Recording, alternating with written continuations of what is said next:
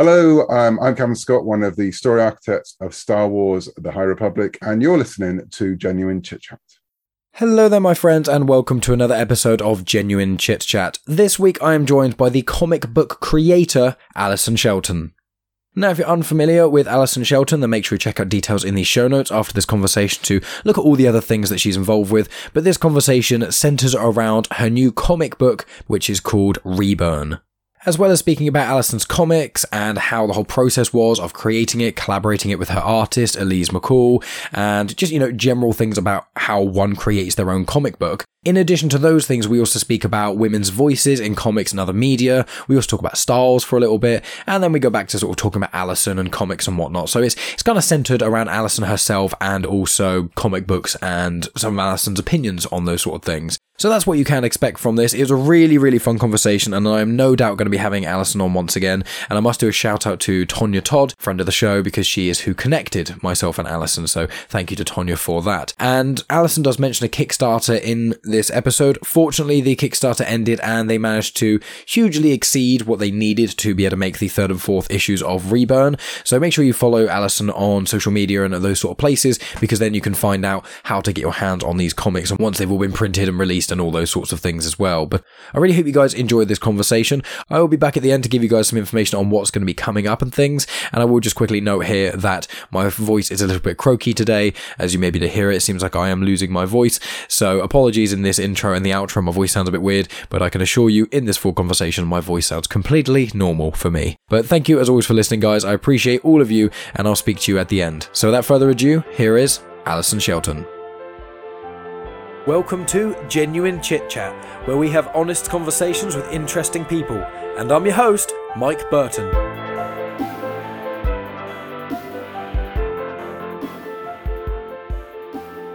And there we go. I actually got it. Yeah, we go. No, I actually took off the scary woman Zoom voice because it used to throw off my guests more having it, because it was just I'm going to press record in a sec. Recording, stop. So I generally get rid of that, but I do still pre-warn people. But you're sat on an exercise ball, I assume, not just a random ball that you found. I don't have a ball just a random ball that large. It's large. It is a physio ball, I think is that the official name of it. Yes, I sit on it because during COVID, I also got a standing desk, like a cheap standing desk, because nice. I'm trying to just not sit on a chair because it's just not great for me. No. Like for hours at a time. So. Yeah, I found that. I sit at work, I sit on an exercise ball, whatever kind of ball it is, the same ball as you.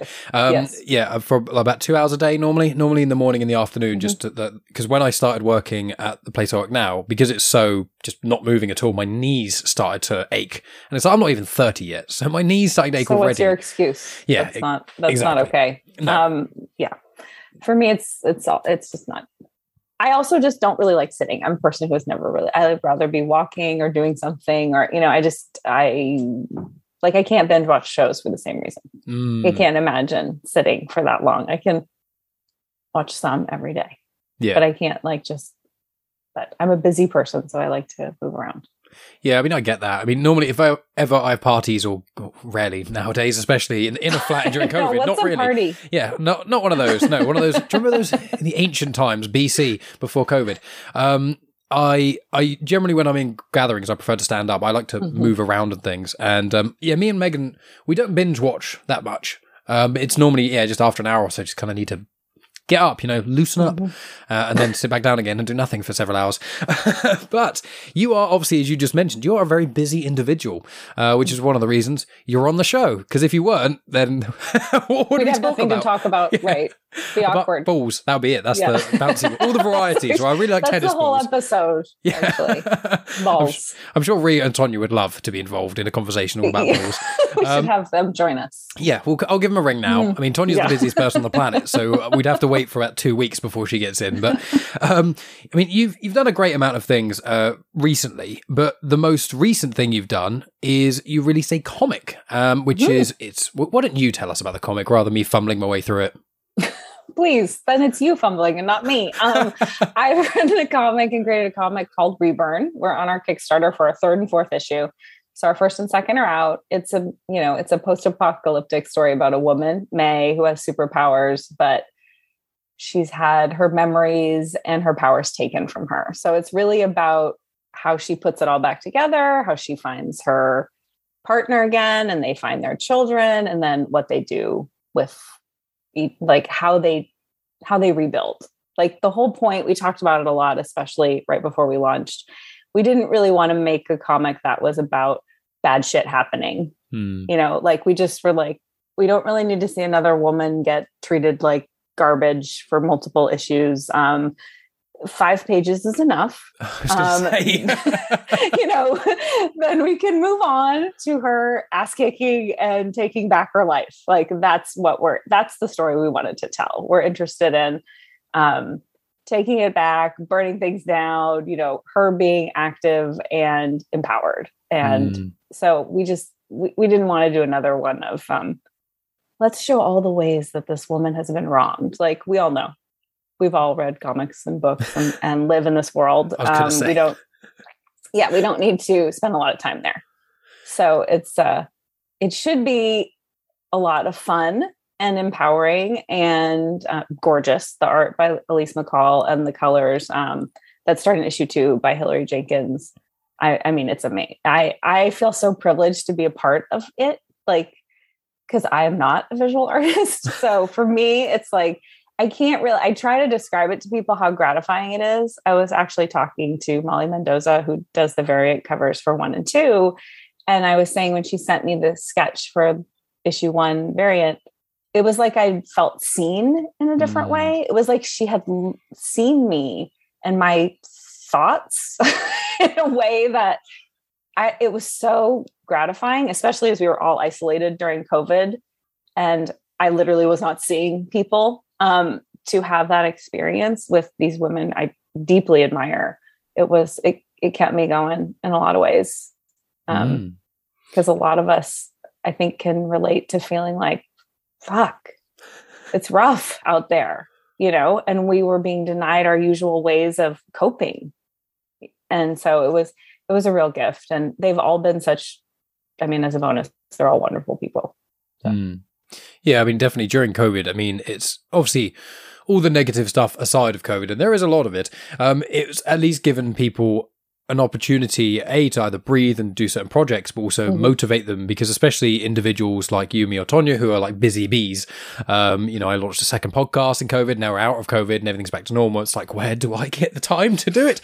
It's really hard, right? Yeah. I'm having that that issue of finding balance of like, because now all the real world people want to do the things, and then all the virtual people I was doing things with want to do the things. And I'm like, I can't be both. I can't. I have not learned how to clone myself. So yeah, not yet. Choices need to be made. I mean, that's secretly what Reburn is all about. Reburn is all about. I told you I'd do it at least once.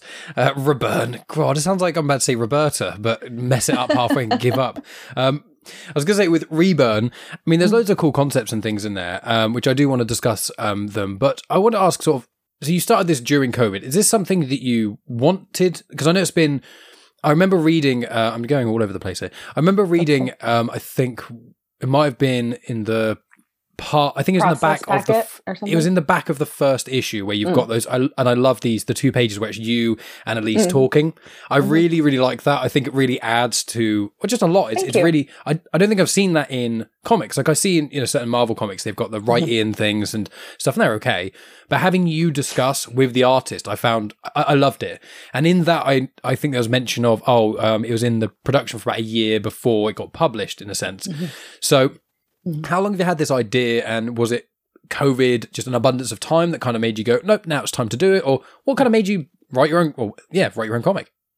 Well, initially, like Jessica Patel, who's like my business partner, she's the editor and producer. We worked together a long time ago, like our first job in Hollywood. We were assistants together, and that was, as you may imagine, not the most fulfilling position one can have. So we became good friends. And I had written a screenplay back then that had one of the characters from Reburn in it. And she really liked it. She's like, keep me posted, cut to years later, I'm now mother. And I was less interested in the 20-year-old's journey and more interested in the mom and then her children. And that is Violet. The character is one of her children. And Jess read it and was like, you should make this into a comic, because she had just recently worked on V-Wars for Netflix, which was originally a comic. So she was like, oh, I just worked on the show and this would be a great show and comic. And I was like, yeah, I don't have any idea how to do that. That sounds really cool. Like, what? She's like, no, we'll talk about it. And so she started talking to people, and because she had made V-Wars, she knew, some people in comics, and they were like, yeah, everyone has a great comic idea.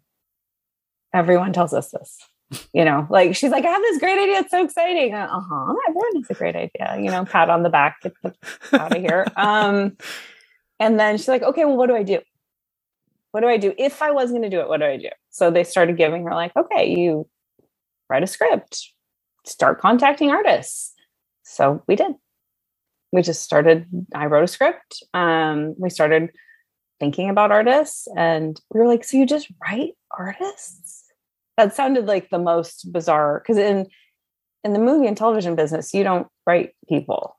Your reps talk to their reps, and then whatever, something happens or most likely doesn't happen. And you just email these people, and we did. And Elise drew for the comic book Maneaters with Chelsea Kane. And so I had read that book and I really loved it. And so we wrote Elise, and then we had a phone call with her, and she was amazing. And it was just like this. And I still talk to Elise regularly, and we're trying to work on another thing. And I love her. Like, as a person, we've become very close because I don't know, it's this crazy, like, anybody who's had a great creative collaboration, it's a real relationship. And this person knows you in a different way than really anyone else. And we have that relationship where we sort of finish each other's sentences and write down what the other one's reading or seeing or thinking, or, like, oh, okay, that's interesting. And we're both very fascinated with cults because of different experiences we've had. And Reburn, not obviously, but the society, the Unity, is essentially a cult. So very early we bonded, like, talking about cults. And her family is from Albany, New York, where NXIVM, a very famous cult, was. And, they had some contact with those people, and I've had contact with. So we have like all these little things in common. Yeah. It's funny how we just like recognized each other. Yeah. Yeah. There are certain individuals that one meets, and I've met quite a few via podcasting, where you just immediately click with, and you just, there's something, a weird spark there. Yeah. There's a variety of different sparks. There's a relationship spark and a more physical side of things spark. But I found the majority of sparks in my life, I click with someone immediately. And I'm just like, within 5 minutes of talking, I'm like, I don't need to explain myself. If normally I talk to people about certain things. I'm like, I don't know what you're talking about. You're going too fast, or you're going on a million tangents. I can't keep up with you. Why are you saying these things? What's going on? Why are you talking to me? How'd you get in my house? No, sorry. But it's normally with, you find the right person and it just becomes so easy. And it's so, it's so, it's just really pleasant. It's just really nice. And it takes away a lot of stress from other things. And so in that 100%. Same vein, yeah, exactly. And in that same vein with like collaboration, so specifically with Elise and the artwork itself. So I'm always intrigued. I've spoken to a variety of authors and also comic book artists and things, but I'm always very interested by however the person I'm speaking with, what their method is. So obviously you wrote the script, assumedly, for Reburn, and then did you just send that to Elise and go, here you go, and then she kind of did it? Or I know once again with people when they pick up the comic, you get to see in the back, which is really good insight into behind the curtain in a sense. But from you, like, how was that process of trying to translate it from words to page? Yeah, it was, I was so nervous, of course, because I'm like, oh, I hope this is a comic book writer sent me their format. So I adapted, I think it was a Marvel format. So I kind of adapted it like for my own purposes, because it's not a Marvel book, and sent it to Elise and said, like, does this work? Do you want more or less? Or, because you just want to make sure you're not stepping on anyone's toes, or I do, like, I want to make sure that I'm not giving them so much information that they feel like they can't make their own creative choices. Like, my goal is to hit that sweet spot where you're offering enough information that they can then go from there. And so that was and so we had a lot of conversations on Zoom about the world and the characters and how they got here. And I see it all in the work. And I'm really grateful that we had that time during COVID where I could sit on a Zoom call for 2 hours and talk about character motivations. Like, I don't know if I have that time now. And I was going to say, when you were talking about a spark with somebody, I think too, another thing it's validation for me. It's like, oh, this person sees me and agrees and feels similarly. And then when it's someone that I respect so much, that has a lot of weight for me. So we talked a lot. And each issue we have to talk less, right? Because we know these characters better. We know each other better. But that first issue, and then obviously she did all the character designs. So we had to go back and forth about what they all look like. What does this world look like? How do they wear their hair? What's their clothing? All those things. And I'm always like, here's what I have. Let me know if you have any questions. I'm available. Let me know. There's no dumb question. If you just want to talk about it, I'm here. Like, because I think sometimes people feel like if they have questions, I may interpret it as I've done something wrong, but I don't interpret it that way. I interpret it as they're interested and they want to know more, or they're stuck on something and they want help, so we did a lot of that, just kind of, and we were actually talking recently because we're talking about another project, and she was saying, the notes that I give usually are like something that she has been troubled by. Like, she'll see the note and go, oh yeah, that wasn't quite right for me. And now those are the best notes, right? When someone is helping you make the thing that you're making better, not making it into something else, which is a huge distinction. And any person who's ever been involved in a creative process knows someone who gives shitty notes. And usually they give a lot of them. That's usually a real sign they're giving shitty ones, is that there's like copious amounts of notes. Yeah, so don't even write anything. Let me write it for you. It's like, okay, red flag. Yeah, exactly. So we don't really see this project the same way, and it's like casting in a movie or TV show. Like, if you cast it well as a director, you shouldn't have to do a ton of directing, because these people are really talented and they're going to do a great job. It's the same way in this collaboration. Like, Elise is amazing.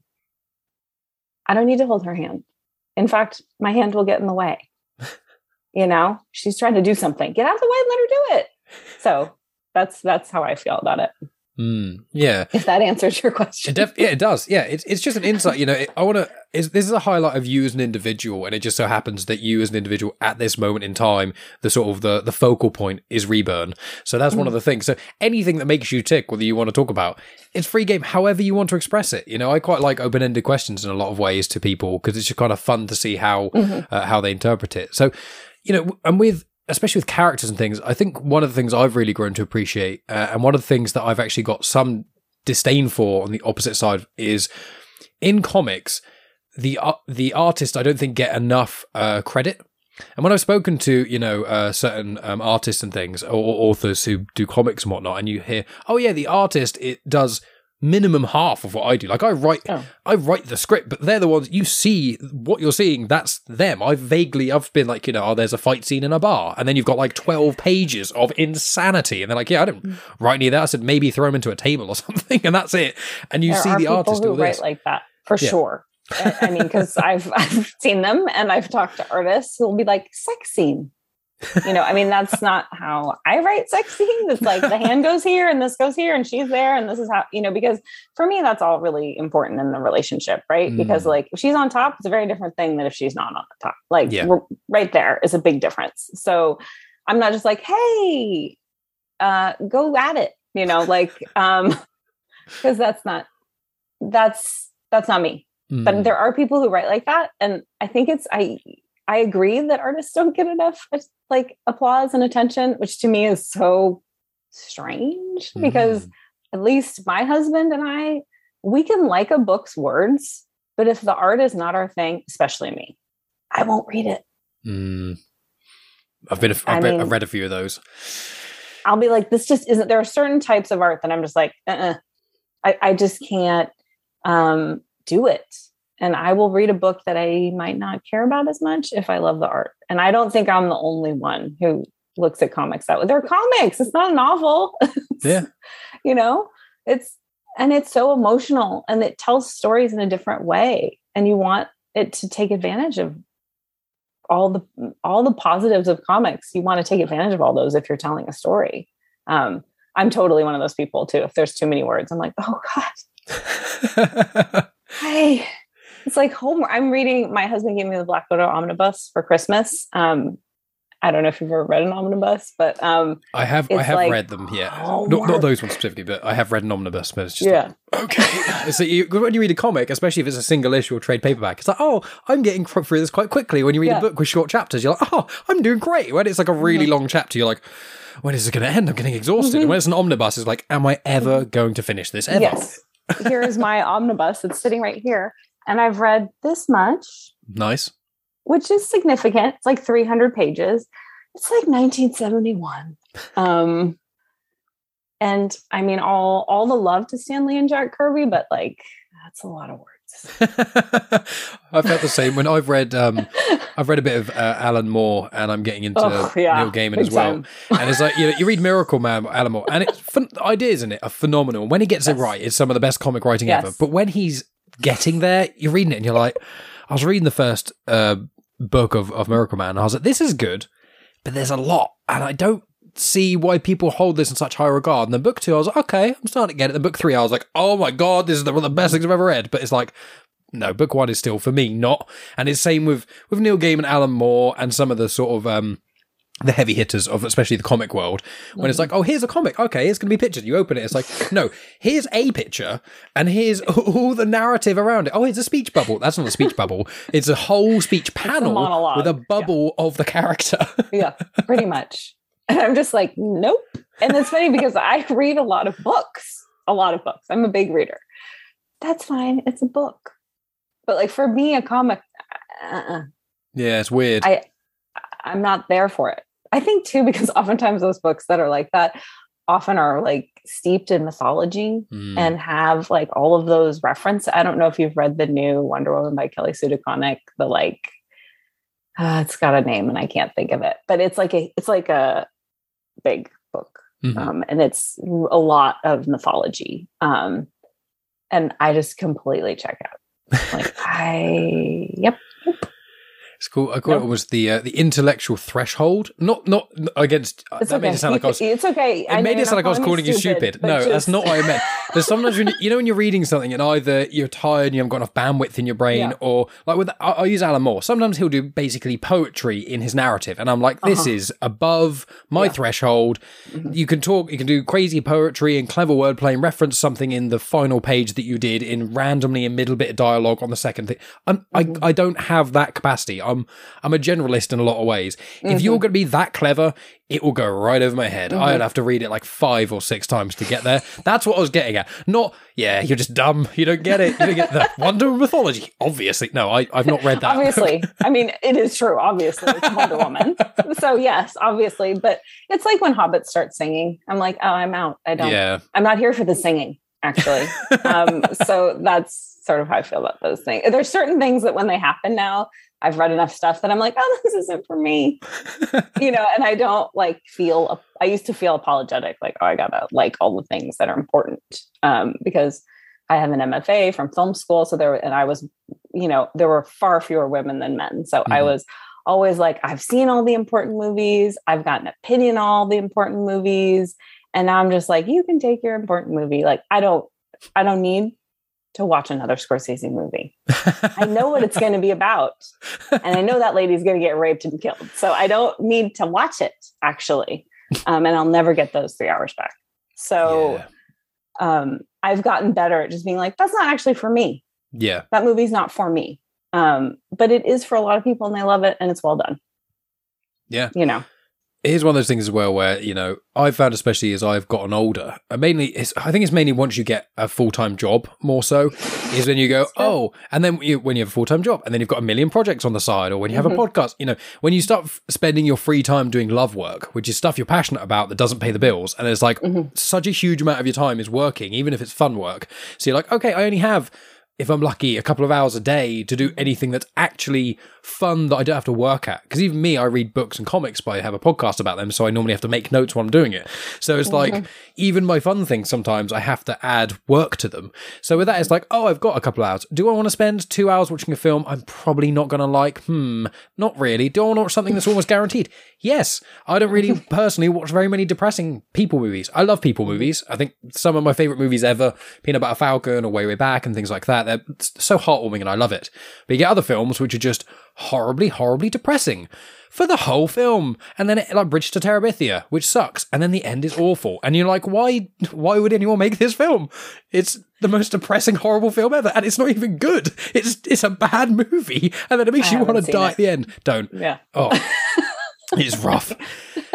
It's not a good film. There's a lot of depressing, and that used to be my genre, to be honest. Like when I was in film school, I was like, foreign depressing movies, I'm there. Like I will watch the shit out of that stuff. And I went back like 10 or 15 years later. I was like, oh my God, this is terrible. Like it's beautiful. Don't get me. I mean, the craft is incredible. And that's part of what I loved about them. But I try to do this with Rebird and the screenplay I'm writing and the essays I'm writing. I try to be engaging and talk about real stuff, but not just make people want to like curl up in a ball and give up on life. It's like, I don't want that to be the end result. I want people to feel, because I finally realized, it took me a while, that I should work on things that I would want to watch. Yeah. Or read or consume. And these people who don't like that stuff, they're not my audience. They're literally never going to like my stuff, no matter how much I try to be this like cool chick who likes all the things and is smart and tough and all that.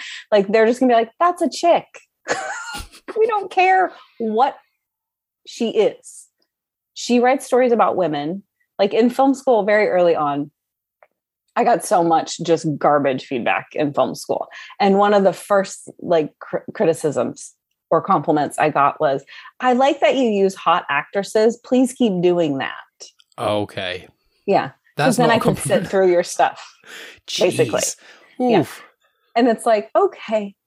What do you say to that? Like, oh, thanks. No, thanks. I think I was just stunned. I got used to it as time went on. But yeah, I mean, I always wrote things about women, and I always have, because spoiler, I'm a woman, and I don't think there are enough stories about us that are not like kind of the same tropes that get explored over and over again. And the amount of criticism, it's like, just, well, I wouldn't watch this. Like, no shit, not for you. I know you're not going to watch it. I'm not going to watch your coming of age movie that's centered around football unless it's really excellent, which it's not going to be. No.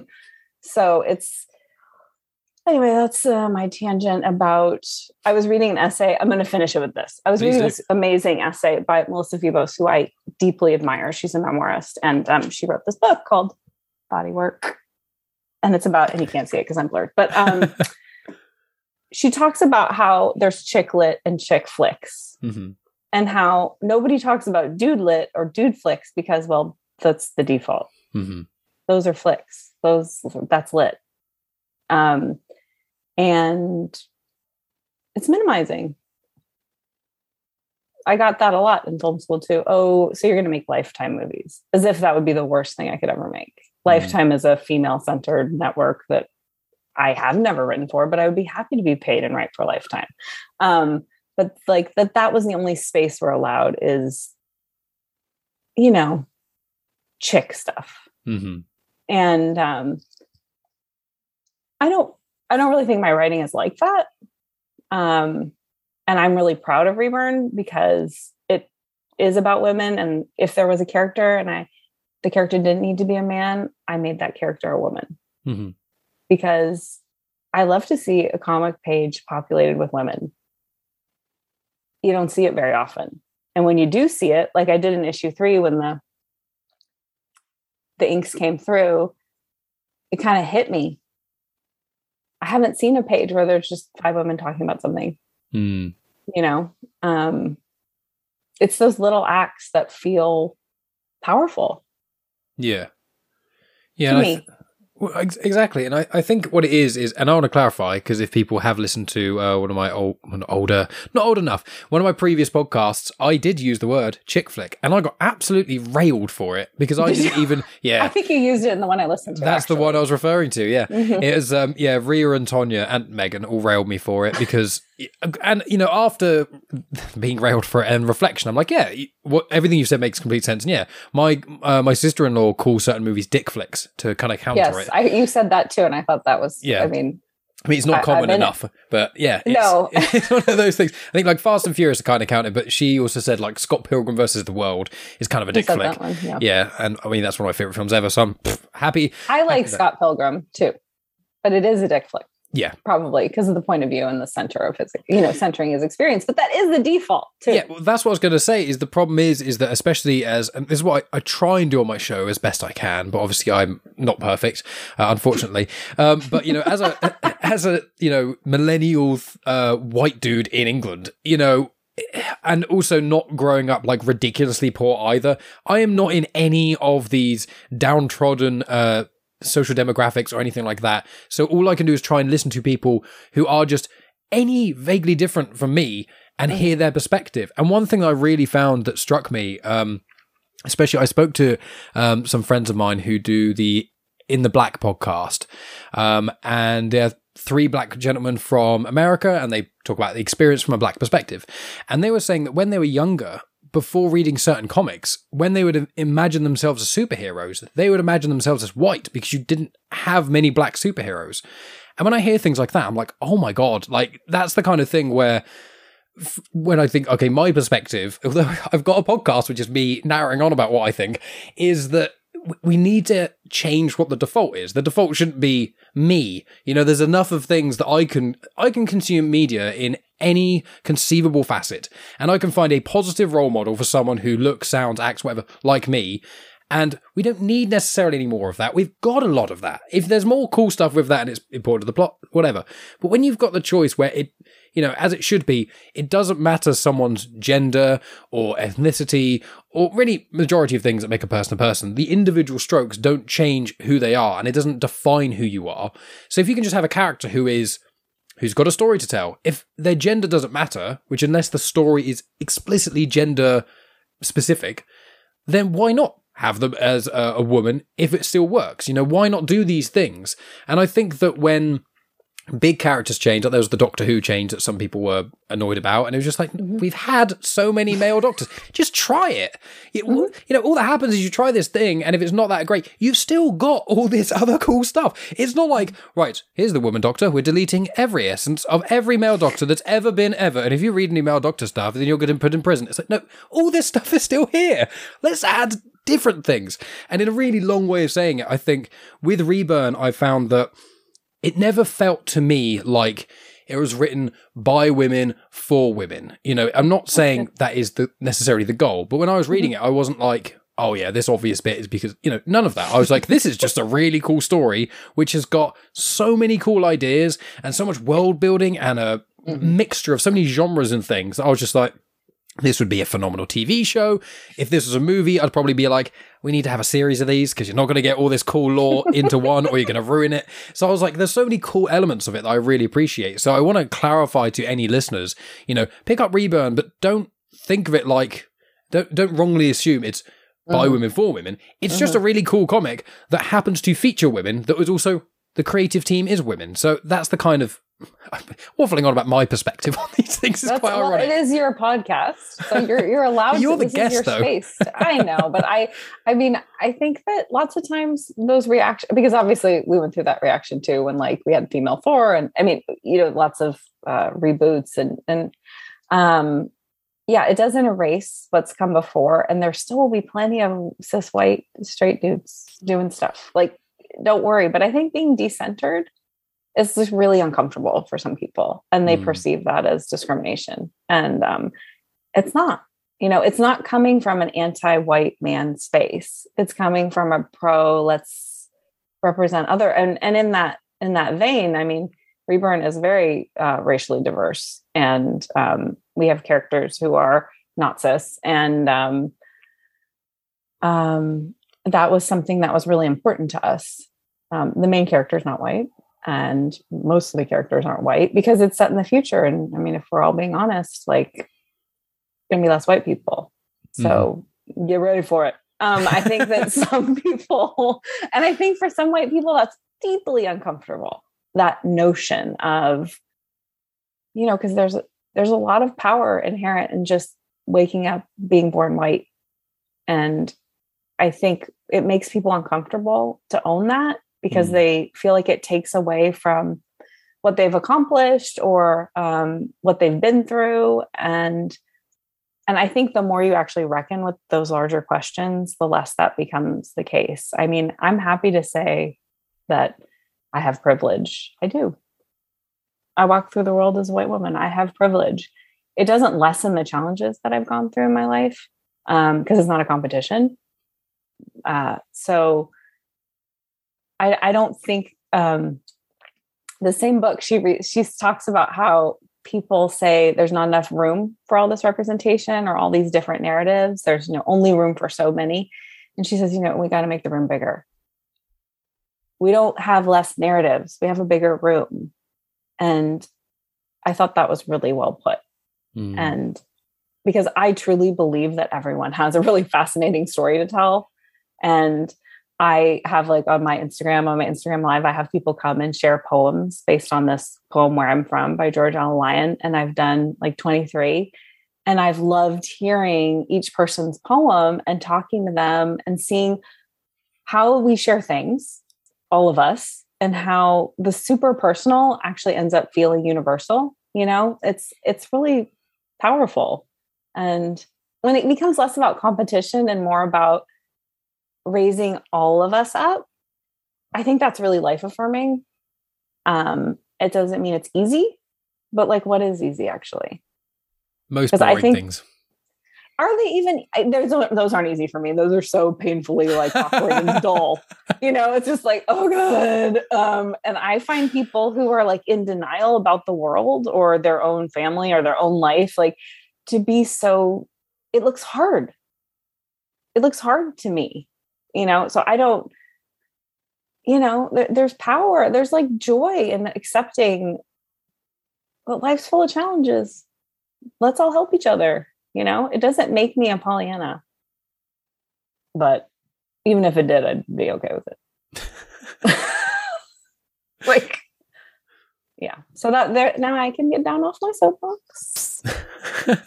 I mean, you are on a podcast to talk about whatever you so desire, including the importance of Reborn and the many parallels, social commentary, however one would like to interpret it. It still has a lot to say. If you can just read it and be like, this is a really cool sci-fi novel. Right. And that it works really well. That's the way I first read it because I'm a massive sci-fi nerd. So that's how I try to read everything, even if it's not. I'm glad it checked that box. I mean, because that's what you were trying to do, right? Like what I was saying earlier, you want it to be enjoyable.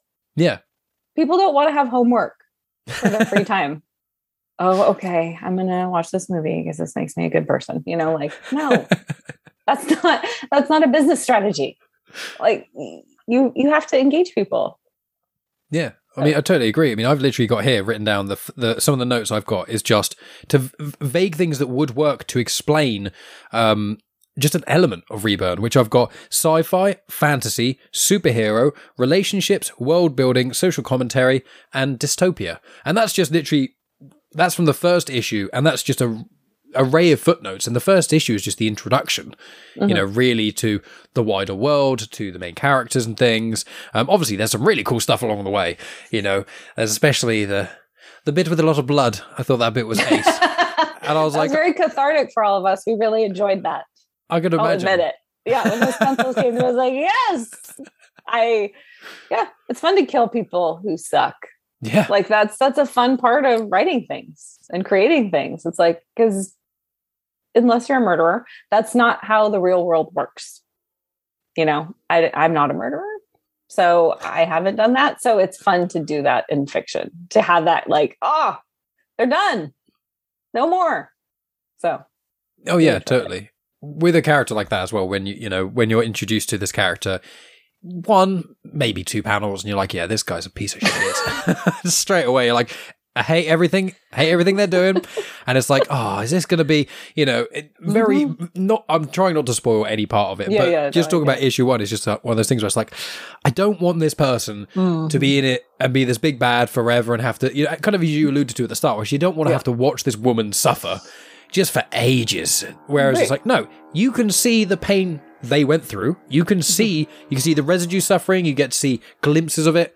That's all you need to know. You need to know there was suffering. You don't need to literally watch it happen to know it happened. Right. You and Elise both do such a good job of illustrating and alluding to things that you don't need to blatantly be looked at in the face and be told, abusive. You can pick that up from what happened and after the fact, and then how the other characters then react to things after it. So I think that the way you tackle that element of things, it works really well, both just as a story, it's thrilling, but also when you look deeper into it, it's really well thought out, I found. Oh, thank you. I really appreciate that. I agree. And I think that's when things kind of go into trauma porn, right? When we have that kind of like, here we are, and this person's like getting the shit kicked out of them. Like, wow. And that's something I think about as a writer. I have a screenplay and someone is dealing with things like that. And it's like, so what do you show and how do you show it? And at what point in the narrative? And those are all questions, because I think a lot of people and characters have experienced terrible things. So how do we as a creative team respect those even fictional experiences? Because someone who's reading it has been through something. Like, this is going to bring stuff up for them, And so how do we handle that with care? And how do we handle it so that they feel like, yeah, because that's how I want them to feel when they finish an issue. Like, yeah, I want to keep reading this because this is maybe making me feel some things that are a little uncomfortable, but it's making me feel hopeful and like excited about where this is headed. Not, again, curled up in a ball wanting to sob. So that's my pitch.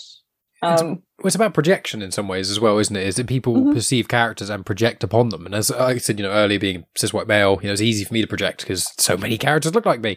But when you have it where there's important social elements, kind of less is more in a lot of ways. And when it comes to either the blatant abuse or the sort of alluding to there being some fairly obviously, the good thing is with elements of that, and when you see a character overcome it, is that anyone who has been through something that's difficult like that, they can, you don't, to be somewhat vulgar, if someone's been sexually abused and you see it happen and then they get revenge, like Girl with the Dragon Tattoo, for example, then a lot of people who consume that content, who've been through something like that, they'll see, I've been through the sexual assault, so that's somewhat, the word isn't gratifying, cathartic maybe for me. Yeah. But if it was just a vague abuse in some ways, even if it's, because abuse is also such a wide spectrum of, horrendous things that can happen to people. And so if you just allude to the fact some has happened, but then you get the aftermath, then I feel like a lot more individuals can then also connect to it as well,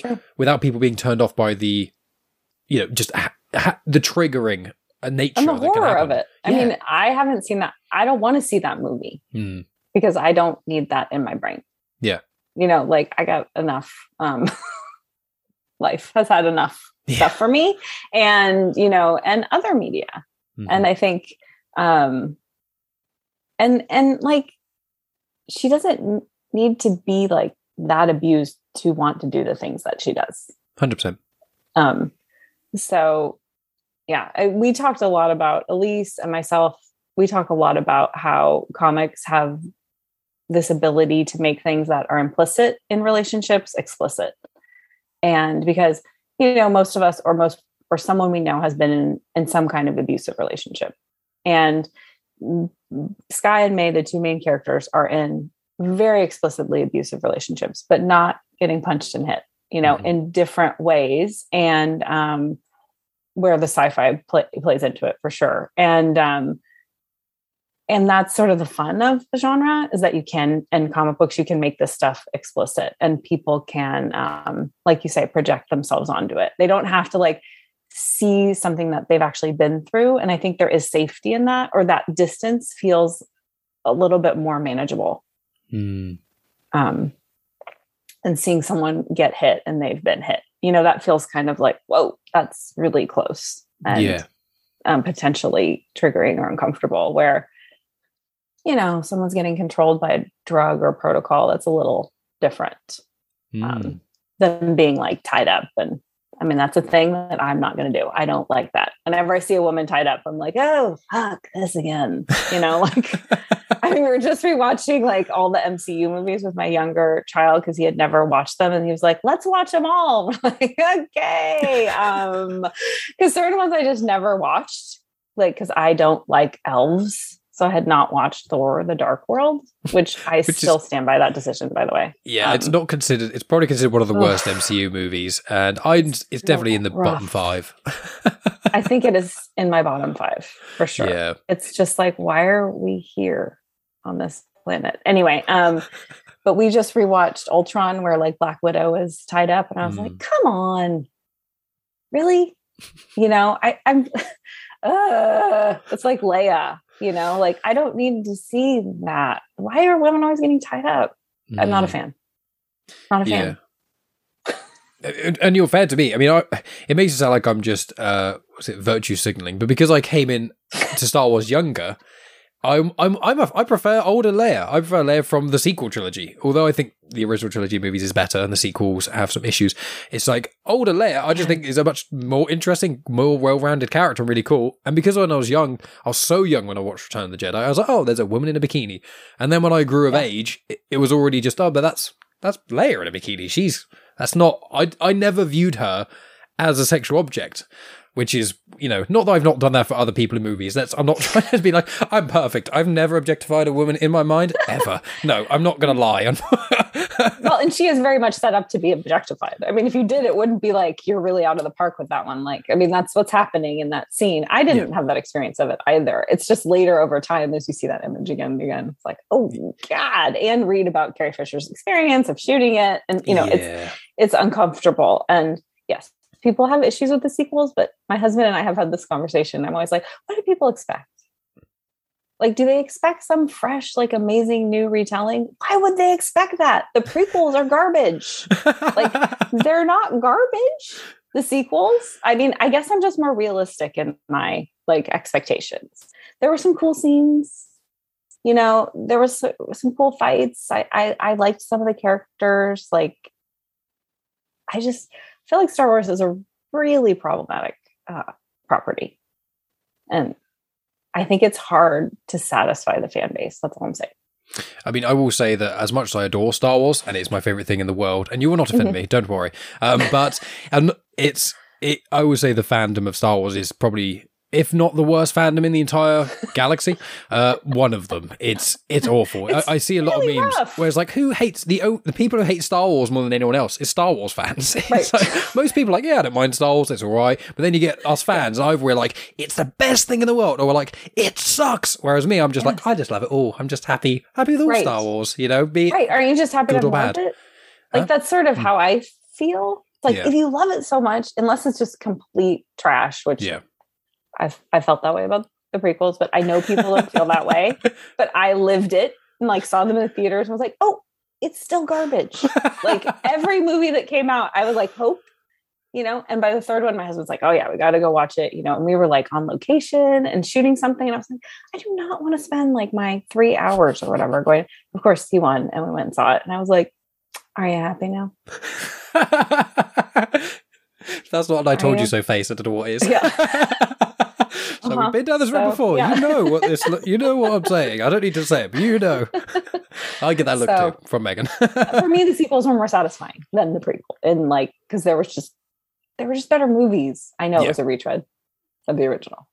But there are a lot. Yeah. I mean, I love all Star Wars prequels, sequels, and originals. But I can see, a real fan. Like, I mean, I grew up with the prequels though, so for me, it's different. Star Wars Your emotional for me is always, attachment to them is different for sure. Yeah, Yeah, I've always grown up. I don't remember a time in my life where Phantom Menace didn't exist, and I remember Attack of the Clones a bit. So it's like, for me, it's always, I've got the originals, and you got Jar Jar. So for me, it's not been that time where I had to wait and I had to absorb Star Wars without it. It's always just kind of been part of it. For a long time. Yeah.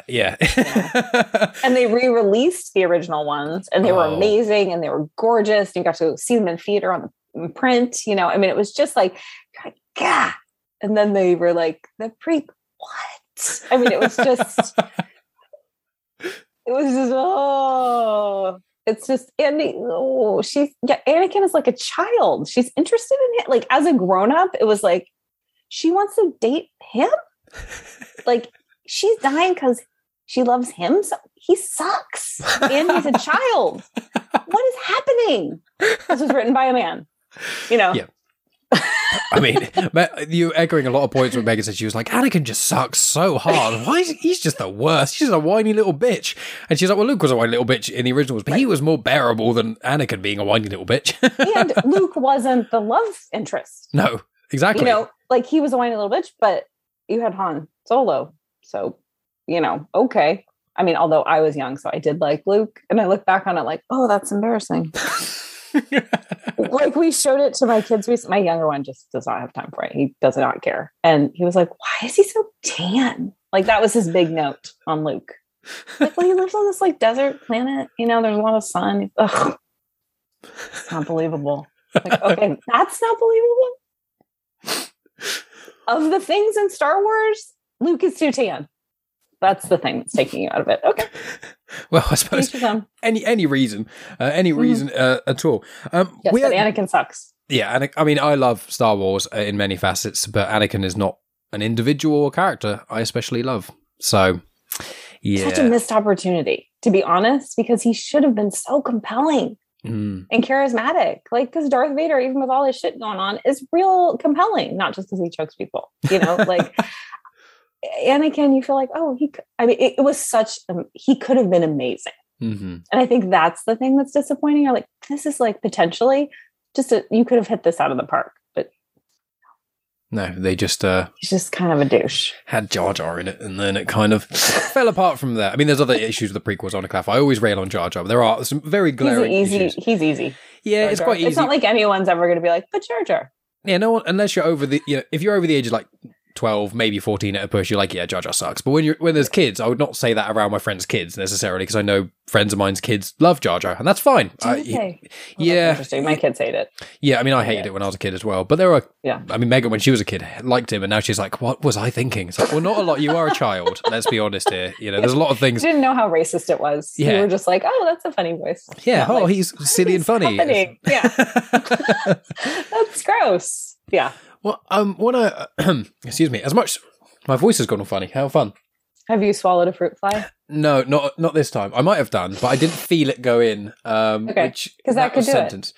Yeah, I mean, that sentence could have gone very differently. But no, there's no...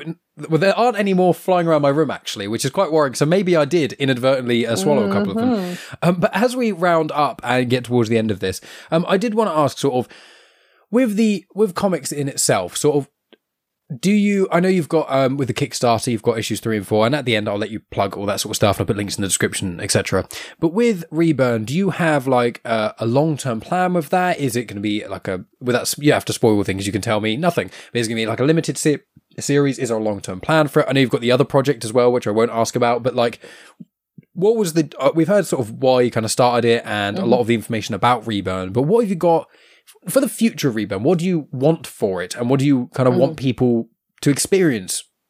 I know it's down to interpretation, but what would you love for people to experience in Reburn as well? Well, the first 4 issues are the first arc. So we were committed to finishing the first arc on Kickstarter once we had the first one that was successful enough that we were like, okay, we can do this. We want to continue on. To me, it isn't a limited series because, like you say, there's a lot of world building and there's potential for spinoffs. Like, we have characters that are in different spaces that could be spun off, and one is inspired by my friend Anjali Bhamani, who is going to be in Ms. Marvel, so we're like super excited for her, and she's the voice of Symmetra in Overwatch and Rampart in Apex Legends, so she comes with her.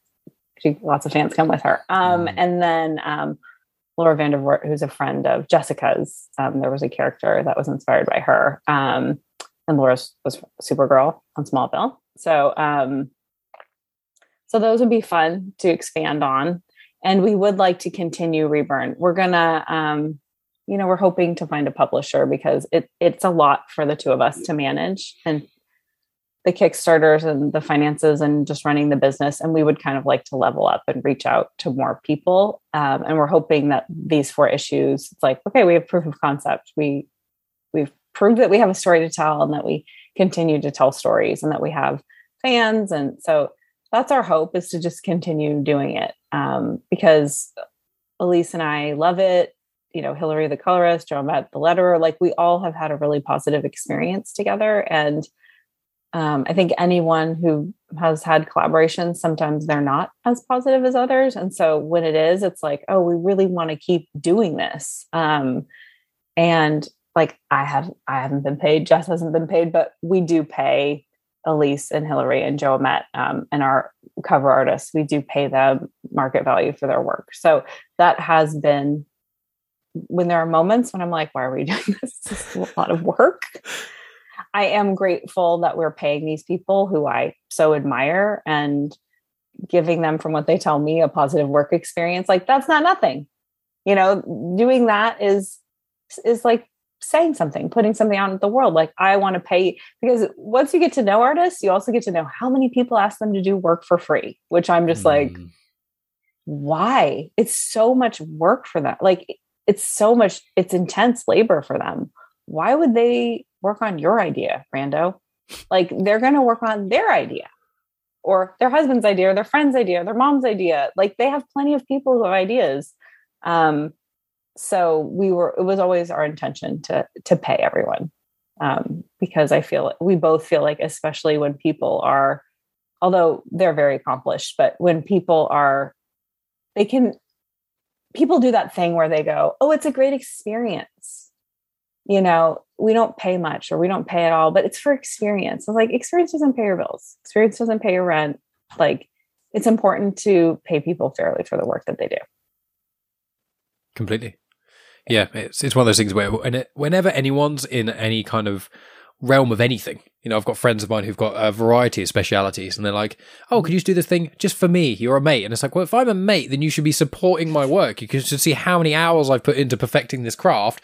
Even asking for a discount is kind of a bit of a situation. But even if you're like, I really can't afford it, but I'd really love you to do it, I'm willing to pay you. Can I get a bit of a discount? Okay, maybe you're all right with that. But that's really mates rates. But when it's like a proper friend, you should be wanting to support your friend. You'd be wanting to give them money for their cool stuff and help them do more cool stuff for other people. So yeah. I'm completely with you on there. So what did you, if there's anything you could want people to experience before we do the final wrap-ups and things, anything you want people to experience about Reburn, or any sort of final words or thoughts on Reburn before we get into plugs and stuff? I'm just really proud of it. Like, I'm not a person who says that a lot. You don't know me, more than this hour conversation, but I'm like proud that we did it and that we stuck with it. We have the same creative team. And I think it's gorgeous. It is. The covers are unbelievable. The variants, like, it's a really nice package. And a couple of years ago or 3 years ago, Jess and I were having dinner or lunch saying like, oh, we should do this thing. And we did it. And I think that's something. I think sometimes we're so forward looking, or I'll speak for myself. I'm so forward looking that I don't appreciate what I'm doing in the moment. It's something I'm working on. I'm very much of like I did it. What's next? I did it. What's next? I did it. What's next? And then you're like, oh, what am I doing? So I'm actually trying to own, like, we did this thing. It's great. And I am saying it. I think saying it out loud helps. But it's a great story. And there are a lot of twists, and issues 3 and 4 are really satisfying. Like, in issue 3, we go into the Citadel, which is like the capital of this society, and we get Sky's backstory. And then in issue 4, we go and learn more about another character's backstory. And it's just, I'm really enjoying it. And like, I hope readers have that same experience of really enjoying it. And even my kids are like, what happens next? And I'm doing something right. if teenagers are reading it. And like my kids' friends are reading it and they're enjoying it. So I will take it. Yeah, amazing. I mean, there's not a better plug in the world for that. I mean, as you know, you should be proud of it as well. I will clarify. You know, I have read quite a few comics in my day, and this doesn't feel like an independent comic. This feels like if this was just like, if this came up on Marvel Unlimited or DC Infinite or whatever it's called, and it was just like, oh, here's a new thing. It's called Reburn. I'd start reading it and I'd be like, this is sick. I wouldn't be like, this feels like it belongs in an indie pile. Nothing wrong with indie comics, to clarify. There's plenty of incredible indie comics, but I want to clarify, in all honesty, when reading it, it doesn't feel like something that's had a Kickstarter, which is nothing to be ashamed of. In fact, it's a great accomplishment. I know. Thank you. I mean, I know what you're saying. People have said it reminds them of an Image comic, which I take and hold dear, and I agree. It has that feeling because I think the art and the story and like I appreciate that compliment, Mike. That means a lot. And there is a joke to be made that if you were reading it on Marvel Unlimited, you wouldn't be able to find it. Or I guess there's something about the redesign of it that you can. There's a joke there. I don't know exactly what it is. But there's a joke somewhere. Just pick out where you will. It's somewhere. Ethereally, just pick it out of the sky. Absolutely wonderful. I mean, this is quite funny because obviously we spoke about, we went on a tangent about Star Wars, which I'm always up for. Yes, I figured. I mean, you have that in the back, which is a prompt. Millennium Falcon in the back is a prompt. It's a pretty good one. I mean, when we next speak, when I've got the house, then maybe I'll have to blur the camera because I might have a man cave when I do it. So, then I'll feel very sad about my background.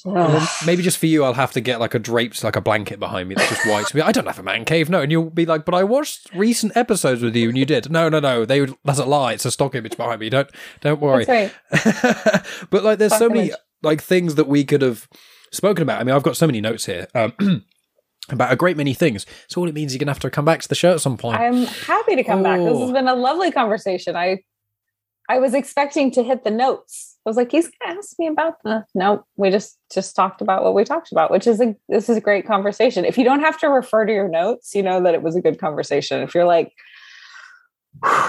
she's been talking about this a long time. Let's redirect. Yeah, I mean, when I first spoke with Tonya, I had notes written, and we did one of them, which was the first thing I said, and then we nothing else. And then she was like, "Can we talk about more nerdy stuff and other things?" I was like, "Okay, have to do another podcast." And then, you know, I think I've still, if I went back to because I've got everything physically written down, so I was like, I think if I went back to my OG original notes with Tonya, there's still 2 or 3 points we've never spoken about. And with yourself, I mean, you've got so many things that you've done which people may not be aware of. I mean, some of the notes I've got from a little bit of the research I did. I mean, you've got the movie Eve of Understanding. You've got the short movie In Search Of. You're also the producer randomly, which I found this on IMDb, shows my researching. Producer on Everyday Italian, which is incredible. I mean, my girlfriend's Italian. I'm learning Italian now, and I looked on it, and it was like an Italian cooking show thing. So I was like, there are so many things, and your comic book origin story, I didn't even ask about that. And there's loads of, we didn't even talk about co-writing, essays. So there's an abundance of things to talk about. So it means that I don't have to write more notes when you come on again, because I can just do a little tick next to some of them. Exactly. I'll put links in the show notes, but please tell everyone where they can find you. Tell them about your Instagram as well, because that's delightful. And then I'll stop recording before we end the call. Okay, great. Well, our Kickstarter is live right now for issues 3 and 4. I don't know when this episode is going live. I think it'll still be. It should be. It'll be this month. It will be in not this weekend. Probably not next weekend, the weekend after. So it's the second to last week. I'll post about social media anyway. Okay. So it might still be that. So Reburned, but you can always check out our Instagram, Reburned Comic, or our website, Reburned Comic. If you missed the Kickstarter, you can see me on Instagram. And Mike's right. I actually feel comfortable there and do interesting things. So Twitter, on the other hand, not so much. But my Instagram is by Alison Shelton, which is ALYSON Shelton. And interestingly enough, Mike, so the poetry thing I was mentioning, Tonya is coming on in a few weeks to do amazing. A poem. So I'm really looking forward to that, because I was on her podcast last year. I don't know. It was last year during COVID. And it was so wonderful talking to her. So I'm excited to have her on to see what she remembers, because it's about childhood, the poem. So it's fun to hear people's recollections of childhood and to talk to them about their process. So, and I have essays on my Linktree, and I'm working on a memoir, and I'm working on getting the screenplay ready to go out there. It's just like you say, you're always doing work, even when you're not working, the fun work. I thought that was a really good point. Like, was that before we started recording? How you just don't have, okay. I think so. How you don't have time to just do like homework fun thing. It's like, if I actually have time where I'm not doing fun work or work, I want to just be amused. Yeah. Or entertained. And so I've actually realized recently, if I want to see my friends regularly, we need to collaborate. Certain friends. It's like, so we need to work on something together, because then I will see you more often. Like, because Anjali, since she's such a great friend to Reburn, like she's really supportive and wonderful, and she's a wonderful person. But since she's been doing that, I've seen so much more of her, which has been like such a joy, where it's hard with our schedules otherwise. But it's like, oh, okay, we're going to do a signing. We'll show up for that. Yeah. So, that has nothing to do with where you can find me, but that's the story. It's a nice thing to say. I mean, I agree. I mean, there's the amount of conversations I've had with Tonya, which is not, we didn't sit down with a topic. I need to talk to someone about this. I was just like, I need to talk to Tonya because she's awesome.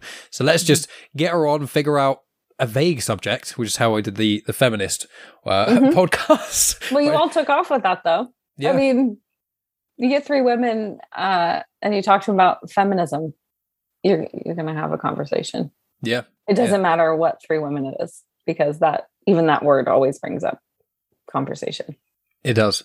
Yeah, and it did. And a lot of people who listened became Patreon supporters because we're releasing part 1 and part 2. Patreon, they get access to part 2 when part 1 drops. So a lot of people, like 2 people became Patreon supporters because they just needed to hear the second half of that. Aww, they did mainly say, it was awesome, but it was mainly because they just thought it was so funny how I was getting railed so badly. I just had to hear the rest of it. I just thought it was so funny. How you let Rhea, Tonya and Megan come on and then just slate you the whole time. I was like, yeah, it's part of the fun. I mean, oh no, a cisgendered 30-year-old white man is being ripped on by a few women. Oh, woe is me. I can take it. You modeled really good behavior about how you can take those things and they don't hurt you or kill you. It's not like, it's okay. Yeah. If people have things to tell us, we can hear them. Like, my non-white friends, if they have things they need to tell me that I've effed up, I want to hear it. Yeah. I don't want to be like, oh, just let me keep living in oblivion. Like where I think I'm this awesome person who everyone loves. It's fine. You can tell me if I'm an asshole, like nicely, which they did. They weren't like, Mike, forget you, get out of here. I mean, it was loving railing, in my opinion. Wonderful. I mean, yeah, I agree. Definitely don't go out on that. Oh, I was going to quickly. Well, that's a difficult phrase. Well, people can find you. It's fine. Well, people can find you obviously at your website. I'll put a link in the description. Alison with a Y, Shelton, and then your Instagram is at by Alison Shelton as well. And yeah, I mean there'll be a Linktree link as well. So be your website, Instagram, and Linktree, which has got all of the exciting stuff that you do. And then I'll put a link to Reburn as well, and I will sing the praises about it on social media as well, as I should, because it's brilliant. Thank you, Mark. And yeah, I mean, you're always welcome on the show. I'll talk to you very briefly after I stop recording. Okay. But I'll put notes in the show notes and blah about all that stuff. But yeah, just thank you for coming on. It's been delightful. Thanks for having me. No problem at all. And thanks to Tonya for putting the 2 of us together. She emailed me and was like, I like Mike. I think you 2 would have a good conversation. It's like, oh. I trust you. If you think so, then I think so too. So she was right. That was basically the same thing I said to her. I was like, well, she was like, I hope you don't mind me recommending this person to you. And I was like, if you think they're cool, then I'll speak to them. I can't imagine that they're going to be awful if they're friends with Tonya. She is, I think Tonya has quite high standards. So if she considers you one of her friends, I think that's quite a big compliment. Definitely is for me. Yeah. Oh, wonderful. Well, thank you so much again, Alison. It's been delightful. Thank you. Same. And that's the end of the podcast. Thank you so much, as always, for tuning in, my friends. Make sure you check out the details in the show notes. You've got the website to Reburn. You've got the website for Alison Shelton herself. You've got her Instagram. You've even got the conversation that she had that she referenced in this with Tonya Todd. And so I've included a link to that as well. So loads of reasons to check out the show notes, as always, for all these episodes. And I will no doubt be having Alison Shelton on again, probably before the end of this year. So make sure you subscribe, both to me on social media, but also to this podcast itself, so you do not miss a beat. So what have we got coming up then? Well, next week I'm speaking to a gentleman who had an experience with psilocybin mushrooms which completely changed his outlook on life. I don't want to give any more information than that, but it's a conversation I'm very, very excited for. And then the week after that I'm speaking with a person who is an author. And then the week after that I'm doing another edition of mine, Megan's, Ria's and Dan's Disney discussions. So that's kind of like this cross-podcast show that we're doing. We did the one where we spoke about our favourite Disney films. Then the next one we're doing, which we're going to be recording soon, will be some of the straight-to-home release sequels. So I believe we're doing Mulan 2, Aladdin 2, Lion King 2 and Bambi 2. So that's going to be a very interesting conversation there. And in addition to that, I'm going to be doing a conversation with Ben of Star Wars Timeline about Kenobi. So obviously we've got the Obi-Wan Kenobi show coming out at the end of May. And so me and Ben have decided we're going to have a conversation about Obi-Wan as a character, about our hopes and thoughts for this upcoming series, as well as some recommended reading both in canon and in Legends for anyone who wants to just pick up some stuff before checking out the show. So there's just a general idea of what we've got coming up as well. I've also was on an episode of Star Wars Timeline once again recently. So obviously I've been on there talking about accents in Star Wars. We centered around the original trilogy and the prequel trilogy. And then I spoke to Ben last week and we focused on villains. So nothing to do with accents or anything, but it was just about the villains in Star Wars. So we spoke about, what makes a villain, villains in some other franchises, and then we spoke about each of the trilogies and the villains in that. That is going to be on the feed of Star Wars Timeline on YouTube. I believe the Monday after this comes out, or might be the following week, but it'll be very, very soon after this comes out. And you can make sure that you subscribe to Star Wars Timeline on YouTube so you do not miss any of those episodes that I appear in. But yeah, I would say if you want some additional content, please consider checking out my Patreon, patreon.com/genuinechitchat. If you want a taster, you want a free episode, then you can go to bit.ly/TomHanks1 and you'll be taken to mine and Megan's discussion on Big, which is the first of our big Tom Hanks watch. So we decided to watch pretty much every Tom Hanks movie that he's had like a major role in. We started with Big.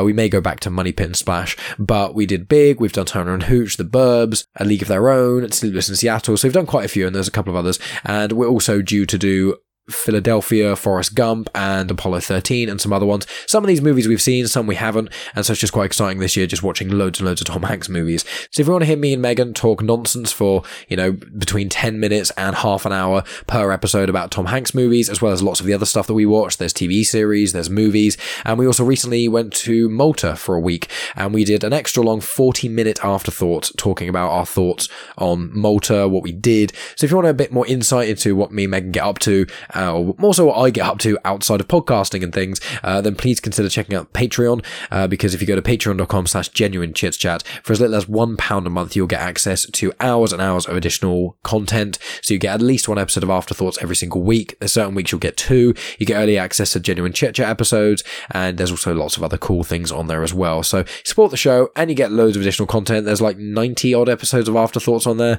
I also do Star Wars book reviews on there that I don't release on my Star Wars channel. Some are Legends, some are canon. So if you're interested by that as well, it's a great way to support the show, supporting me, and helps fuel the podcast.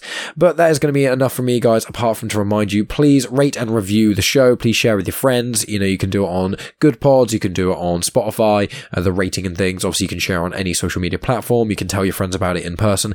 Any sort of way to get genuine chit chat out there really, really helps out the show. And I can get more and more incredible guests like Alison Shelton. And obviously, 2 weeks ago, I had Cavan Scott on that was incredible too. And I've got plans to have many more interesting people like that over the coming year. But thank you so much, guys. I appreciate each and every one of you listening, especially all the way up to the end. Apologies for my croaky voice. Hopefully it will be fine by the next podcast. And I will speak to you next week. You have just experienced host, creator, everything elser of Genuine Chit Chat, and also the host and creator of Star Wars Comics and Canon, found on the Comics in Motion podcast, Mike Burton.